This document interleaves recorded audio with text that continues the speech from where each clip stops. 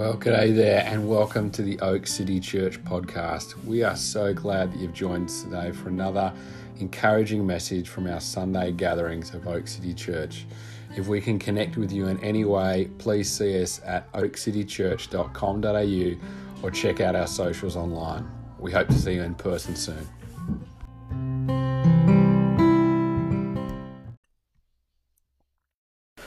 Well, good morning. It's good to be with you, even if it is digitally. Some of you were at a morning gathering about 12 months ago when I had the opportunity to speak for a couple of minutes around the theme of our budget and giving. Now, I was sitting on a stool in the front of the room,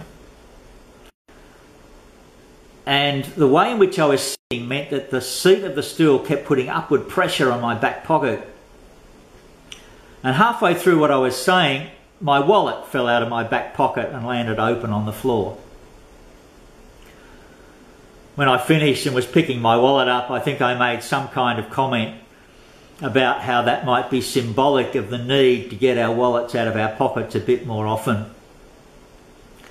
Well, this morning, and again next Sunday morning, we are going to invite you to imagine if Christians couldn't keep their wallets in their pants. What would it be like if the wallet came out of the pants more regularly? Not by accident, but by choice. Intentionally and freely. So, is this the money talk again? Well, yes and no. Sometimes it's not easy to talk about money, not because the subject itself is a difficult one, but because it can be misunderstood as simply saying, we want you to give more money. And that's not what this is about. What we are trying to do is to build into the ethos of our church a spirit of generosity. So that as a church and as individuals, we display that spirit of generosity in the way that we live. And I want to dig around in the second part of Matthew chapter 6 this morning for a couple of ideas about this theme of generosity.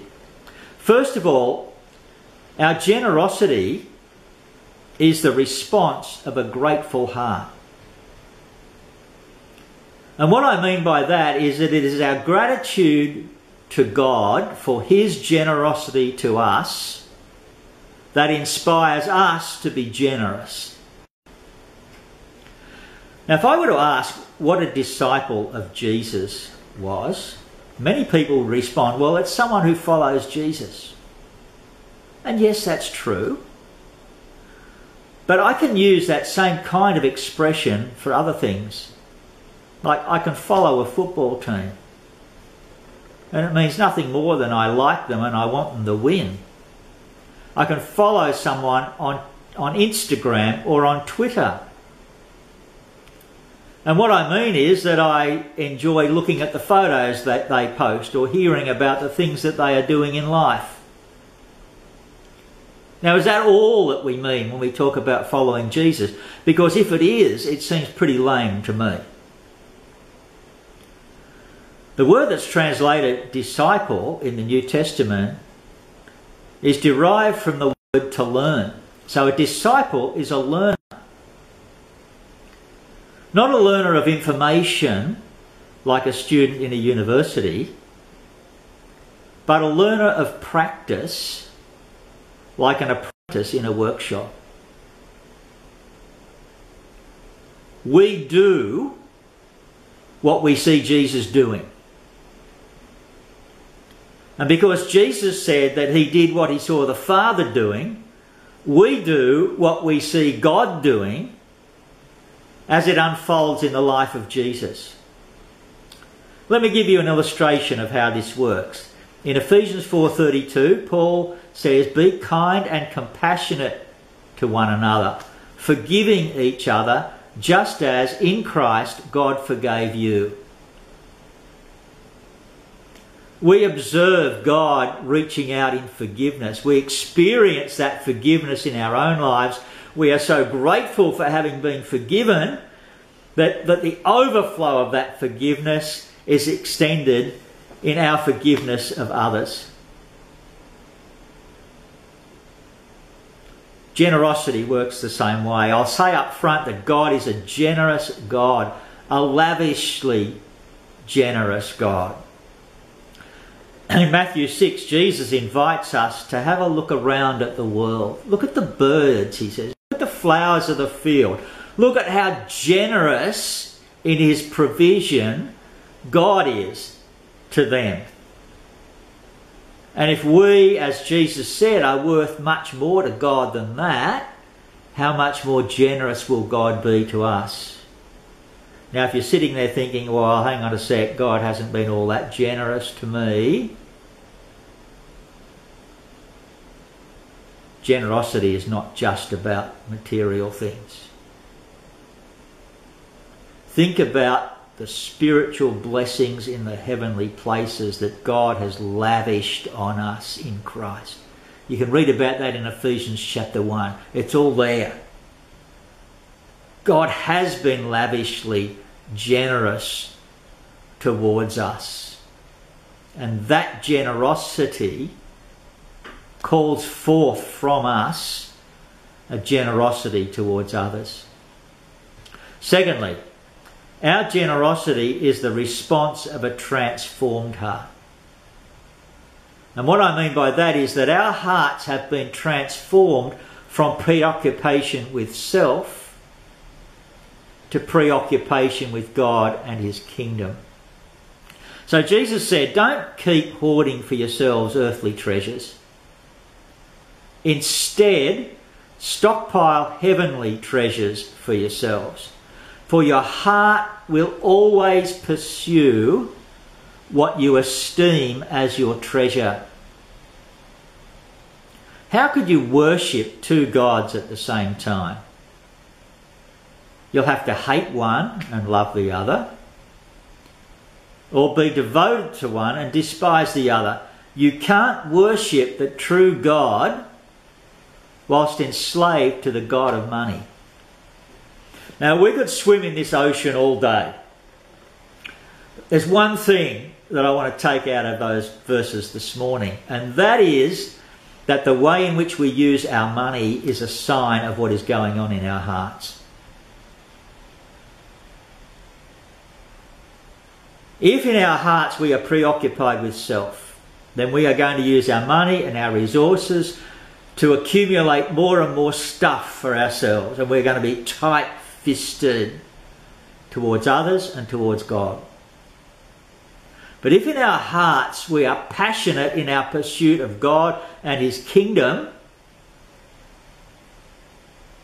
then we are going to be open-handed. We are going to be generous towards God and towards other people. In 1 Timothy chapter 6, verses 17 to 19, in what might well be Paul's commentary on Matthew 6, he says this: teach those who are rich in this world not to be proud and not to trust in their money, which is so unreliable. Their trust should be in God, who richly gives us all we need for our enjoyment. Tell them to use their money to do good. They should be rich in good works and generous to those in need, always being ready to help others, to share with others. By doing this, they will be storing up their treasure as a good foundation for the future, so that they may experience true life. Our hearts are transformed for the pursuit of God and his kingdom, and out of that flows a generosity towards God and others. I want to share a story from the Old Testament that helps illustrate these principles. And we're going to start in Exodus chapter 25, and if you've got your Bibles and you want to find that, let me just set a little bit of the background. God is about to give Moses instructions for the building of the tabernacle, the forerunner to the temple. And this was to be the focal point for God's presence with and his reign over his people. If I can put it in language that is more in keeping with our own calling, this was to be the focal point for the establishment and the growth of God's kingdom. Firstly among his own people, and then through his people to the rest of the world, because his people were called to help the rest of the nations come to understand something of the glory and the sovereignty of God. Does it sound familiar? The tabernacle needed to be financed. Exodus 25, 1 and 2. The Lord said to Moses, "Tell the people of Israel to bring me their sacred offerings. Accept the contributions from all whose hearts are moved to offer them." Now, before we move on, two things. One, the Israelites were not just giving to a project, they were giving to God. Secondly, all of what follows is predicated on the assumption that God wants his people to give willingly and generously, not under compulsion or out of duty or begrudgingly. God loves a cheerful giver, right? God gets a real buzz out of seeing his people get a real buzz out of being generous. So we move on 10 chapters to Exodus 35. The instructions have been given. Verse 21 of Exodus 35, all whose hearts were stirred and whose spirits were moved came and brought their sacred offerings to the Lord. Notice again the connection between heart and giving. But there's a backstory to this. I want to ask the question where the Israelites got all of this stuff that they were giving. All of the expensive material, all of the gold, all of the silver that they were giving. Where'd they get it from? They were slaves in Egypt. They didn't have it. Well, before they left Egypt, God told the Israelites to ask their Egyptian neighbours for some help. And God so moved their Egyptian neighbours that the Egyptians gave the Israelites all of this gold and silver and expensive material that they were now giving to the establishment of the tabernacle. Their generosity was flowing out of God's generosity to them. Then we move into the next chapter, chapter 36, verses 3 to 7. Moses was giving this to the workmen, the craftsmen who were working on the tabernacle. So Moses gave them the materials donated by the people of Israel as sacred offerings. But the people continued to bring additional gifts each morning. Finally, the craftsmen who were working on the sanctuary left their work. They went to Moses and reported, "The people have given more than enough materials to complete the job the Lord has commanded us to do." So Moses gave the command, and this message was sent throughout the camp: men and women, don't prepare any more gifts for the sanctuary. We have enough. So the people stopped bringing their sacred offerings. Their contributions were more than enough to complete the whole project. What would it be like if Christians couldn't keep their wallets in their pants? There would always be more than enough for the work of God's kingdom and for the support of those in need. Let's pray together. Heavenly Father, thank you for your generosity, your lavish generosity towards us. We pray that you would fill us with gratitude, with a passion for you, of love for others, that will inspire in us the same generosity that we see in you. And we ask that your kingdom will come and that your will be done in us, in Blacktown, as it is in heaven. In Jesus' name, amen. Thanks for being with us today. Hope you have a lovely week and an opportunity at some point to bless others with your generosity.